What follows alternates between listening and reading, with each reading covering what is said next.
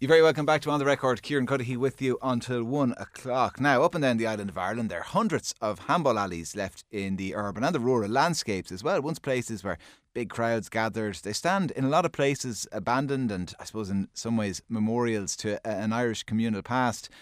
Donald Fallon of the Come Here To Me blog is here for another Hidden Histories. Donald, how are you? Good to be here. Good to be here. Handball alleys, like when I mention all around the country, some people might be scratching their heads and thinking, really? Are they everywhere? They really are. Yeah, they're just so ubiquitous. You don't even notice They probably them. think it's just a gable end of some house down in the village. But these things are everywhere. And it's quite amazing that a game that is recognised as part of the GAA family has kind of faded almost entirely from public mindset and from popular play here.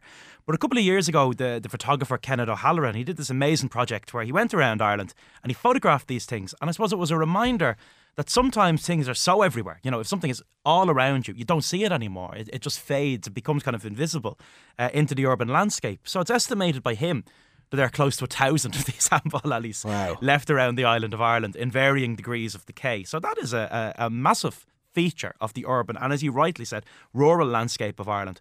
And I mean, I'm always quick, as all League of Ireland fans are quick, to point out the egalitarian nature of the beautiful game, because when you think about soccer, if you want to play soccer as a kid, all you need are 4 jumpers and a ball, you know, and away you go. It's a game for everyone. It's the game of the working class. But handball has similar kind of democratic claims to fame, because if you want to play handball, all you need is a wall and a ball, you know, and away you go. And the game does exactly what it says on the tin. I mean, it's played against a wall in a handball alley, an alley meant to measure 60 foot by 30 foot, used with a front wall of 30 feet, off which the ball must be struck. So it's a beautifully simplistic game.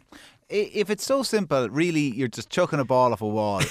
Can we really claim it as we Irish? Did no one before us ever throw a ball off a wall? I remember a couple of months ago we were talking on this slot about baseball and the Irish claim to baseball. And, you know, it's a curious history in the sense that much like that Rounders baseball debate, you know, there's a lot of controversy over the Irish pedigree of handball. And can a game that's so fundamentally simple really have any national origin, throwing a wall off a ball? You know, I think what separates the handball played in Ireland, what separates it from the handball played in the USA itself is kind of controversial. And there's references to games akin to handball as we know it back in BC times. I mean, you're going back to the days of the Aztecs. In an Irish context, the earliest record of a game of handball is from 1527. The town rules in Galway, quote, forbid the playing of ball games against the walls of the town.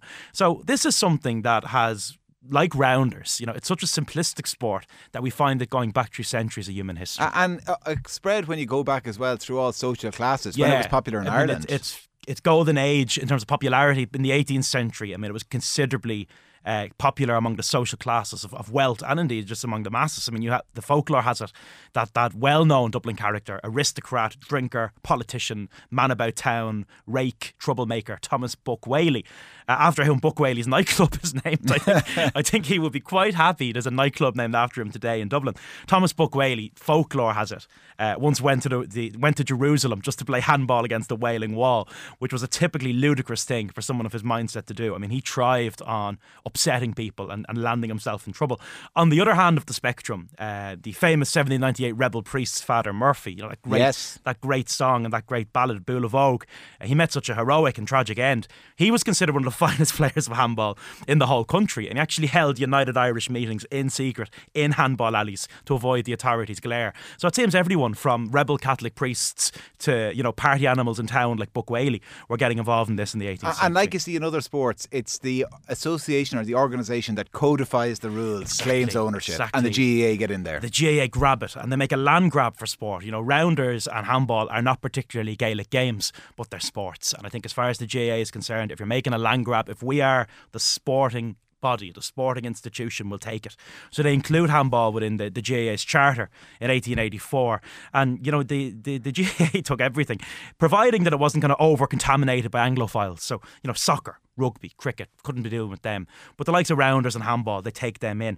So you have a sport here that's, you know, damn fun. It might lack a kind of uniquely Irish history. You know, the pedigree of hurling is indisputable. Hurling is a game that's wrapped up in Irish folklore, in Irish mythology, in Irish identity. Handball doesn't have that. But Michael Cusack, the GAA founder, is a man who just loves sport in the broadest sense. He'd come through rugby, cricket, athletics, rowing, you name it. So I think Cusack just made a grab for handball. Yeah, and he ran it like a fiefdom to GAA to the point that he rejected all suitors. There's a brilliant moment in history where he gets a letter from a guy called John Dunbar, who was a very influential athletics administrator. And Dunbar quite nicely writes to Cusack. Who's buried in Glasnevin Cemetery, actually, I think, Dunbar. Yeah, and Dunbar kind of says, can we work together? This is a nice letter. What's the potential of merging various sporting bodies with the GAA? And Cusack's response is magnificent. It might be the finest letter in Irish history. He writes back, "Dear sir, I received your letter this morning and burnt it. Yours faithfully, Michael Cusack." So there was no question of how Cusack felt about potential collaboration. And then in handball, the pivotal figure is a guy called John Lawler, who's a brilliant player in both Ireland and America, but he's also a committed nationalist. So he ticks the box, really, as far as the GAA is concerned. And in terms of its place in the community, it did have this kind of twee nature about it, did it? I think what it was that it was something you could watch, and it was not threatening. And you get like these handball alleys where people just gather around the courts and could be there all day just watching and conversing. They just become these kind of meeting points in towns. And we have to remember that after Irish independence, there's a curtailment of kind of various forms of entertainment in Irish life. So disgracefully, there's the Dancehall Act. And the Dancehall Act was basically introduced to stop those famous kind of Irish traditions of dancing at the crossroads. Men and women would gather at the crossroads and they'd all have a dance and a sing-song. And of course, the Catholic Church didn't like that because it was a social environment that couldn't be controlled. So the Dancehall Act shuts down dancing at the crossroads. And in a country that didn't even have a television service until into the 1960s, where you have a vast rural-urban divide and where the pub is basically the centre of the community, this was something much more twee. Yeah, exactly that. So communities kind of gather around these handball alleys. And Paul Rouse puts it so, Paul Rouse, the historian and occasional Gaelic manager, he puts it so vividly and beautifully. He says they thrived as sites of popular recreation, places where people could gather and play or watch or just sit. The image of the ball alley with dozens of bikes scattered around its perimeter, waiting to reclaim by their owners, is one of the great iconic images of mid-20th century Ireland. It's like something from The Quiet Man. And you go down to your Googles or your Facebooks today and they've got all these like parlour games and ping pong and all this stuff for people to play. If they were around in the 17th, 18th, 19th century, they'd have been building handball alleys. Yeah, and some of them give you pizza and alcohol on Fridays, allegedly. I mean, they're good places to work, these big tech companies down in the Silicon Docks. But I mean, in the early 20th century, there was a real emphasis not on pizza and bottles of Heineken on a Friday, but on kind of, on physical exercise. And what you see happening is these handball alleys are put into factories, into bus depots, into Garda stations, into fire stations. And one of the reasons this happened was the early Garda Commissioner, Eoin O'Duffy. He was a great supporter of Gaelic games very broadly and handball in particular. And we think about O'Duffy, the danger of reading history backwards. Eoin O'Duffy is remembered for the 1930s, the Spanish Civil War, that kind of disgraceful episode in his life. But before that, I mean, he was a champion he was president of the Irish Amateur Handball Association, the National Athletic and Cycling Association, the Irish Olympic Council. He's an amazing athlete, an amazing proponent of athleticism.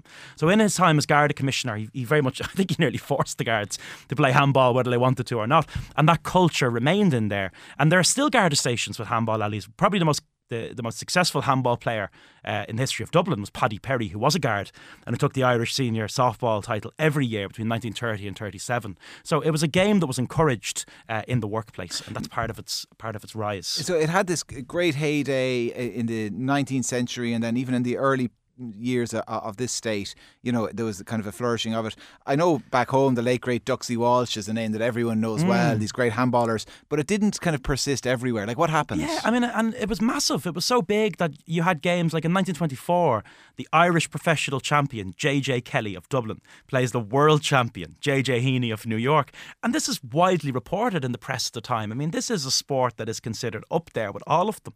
So what happened? What takes the wind out of the sails of a game that's played in virtually every town and village in Ireland?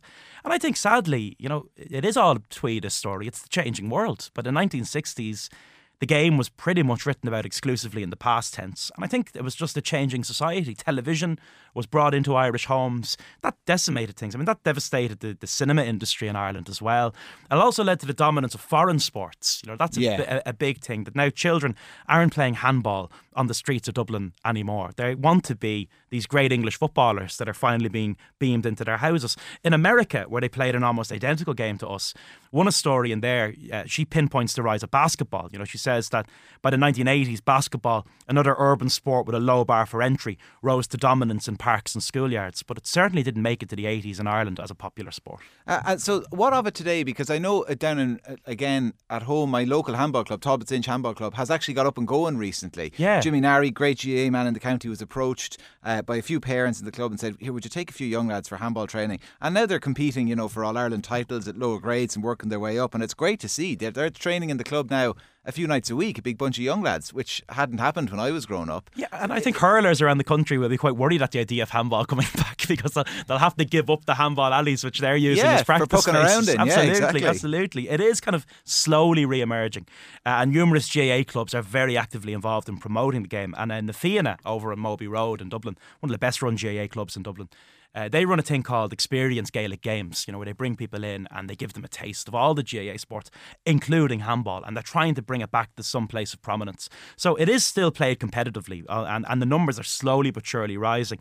But it seems a pity, to let these handball alleys, like 1,000 of these things, deteriorate. And maybe we should be thinking about the possibilities of what those walls offer. I mean, if every village and town in the country has one of these things, what do we do with it? How can we decorate them? How do we use them to become part of the community again? And I hope, more and more that we think about the built landscape of Ireland. It's not just buildings. There's other things that makes the built landscape of this country, and handball alleys is one of those things. All right, well said. Donald Fallon of the Come Here To Me blog for another Hidden Histories. Donald, just before you go, I know we were chatting off air, you wanted to mention John Reynolds. Yeah, I think, so often on this slot we talk about youth culture, and we've talked about music festivals and music genres and clubs and all of that.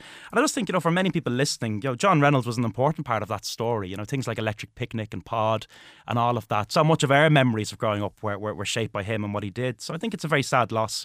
And my condolences to all his friends and family. All right, yeah, and we would absolutely second that. Donald, thank you again.